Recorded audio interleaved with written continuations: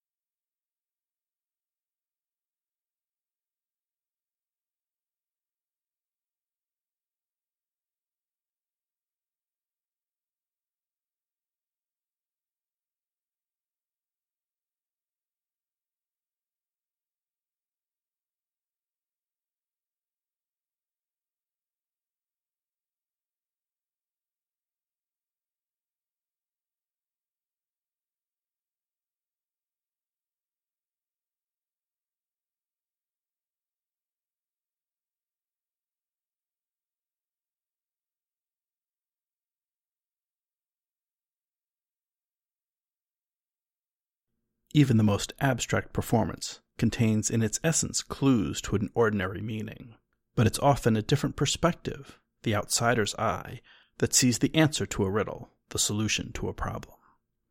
The modern monster novel was born when Mary Shelley's Frankenstein was published in 1818. I don't think it's a coincidence that the greatest monster movie ever made is a sequel of sorts to The Doctor's Adventures, but that is a tale for another day. Thanks to all our guests on tonight's show.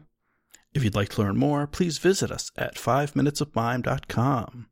Join the conversation on our Facebook listeners page, the 5 Minutes of Mime Quiet Storm, and on Twitter at 5 Minutes of Mime. Send your comments to comments@5minutesofmime.com. Please join us again next week, unless the monster under your bed devours you. It knows when your foot is hanging over the edge. And so, from high atop the 5mm mountain, thank you for listening. Until next mime, good night.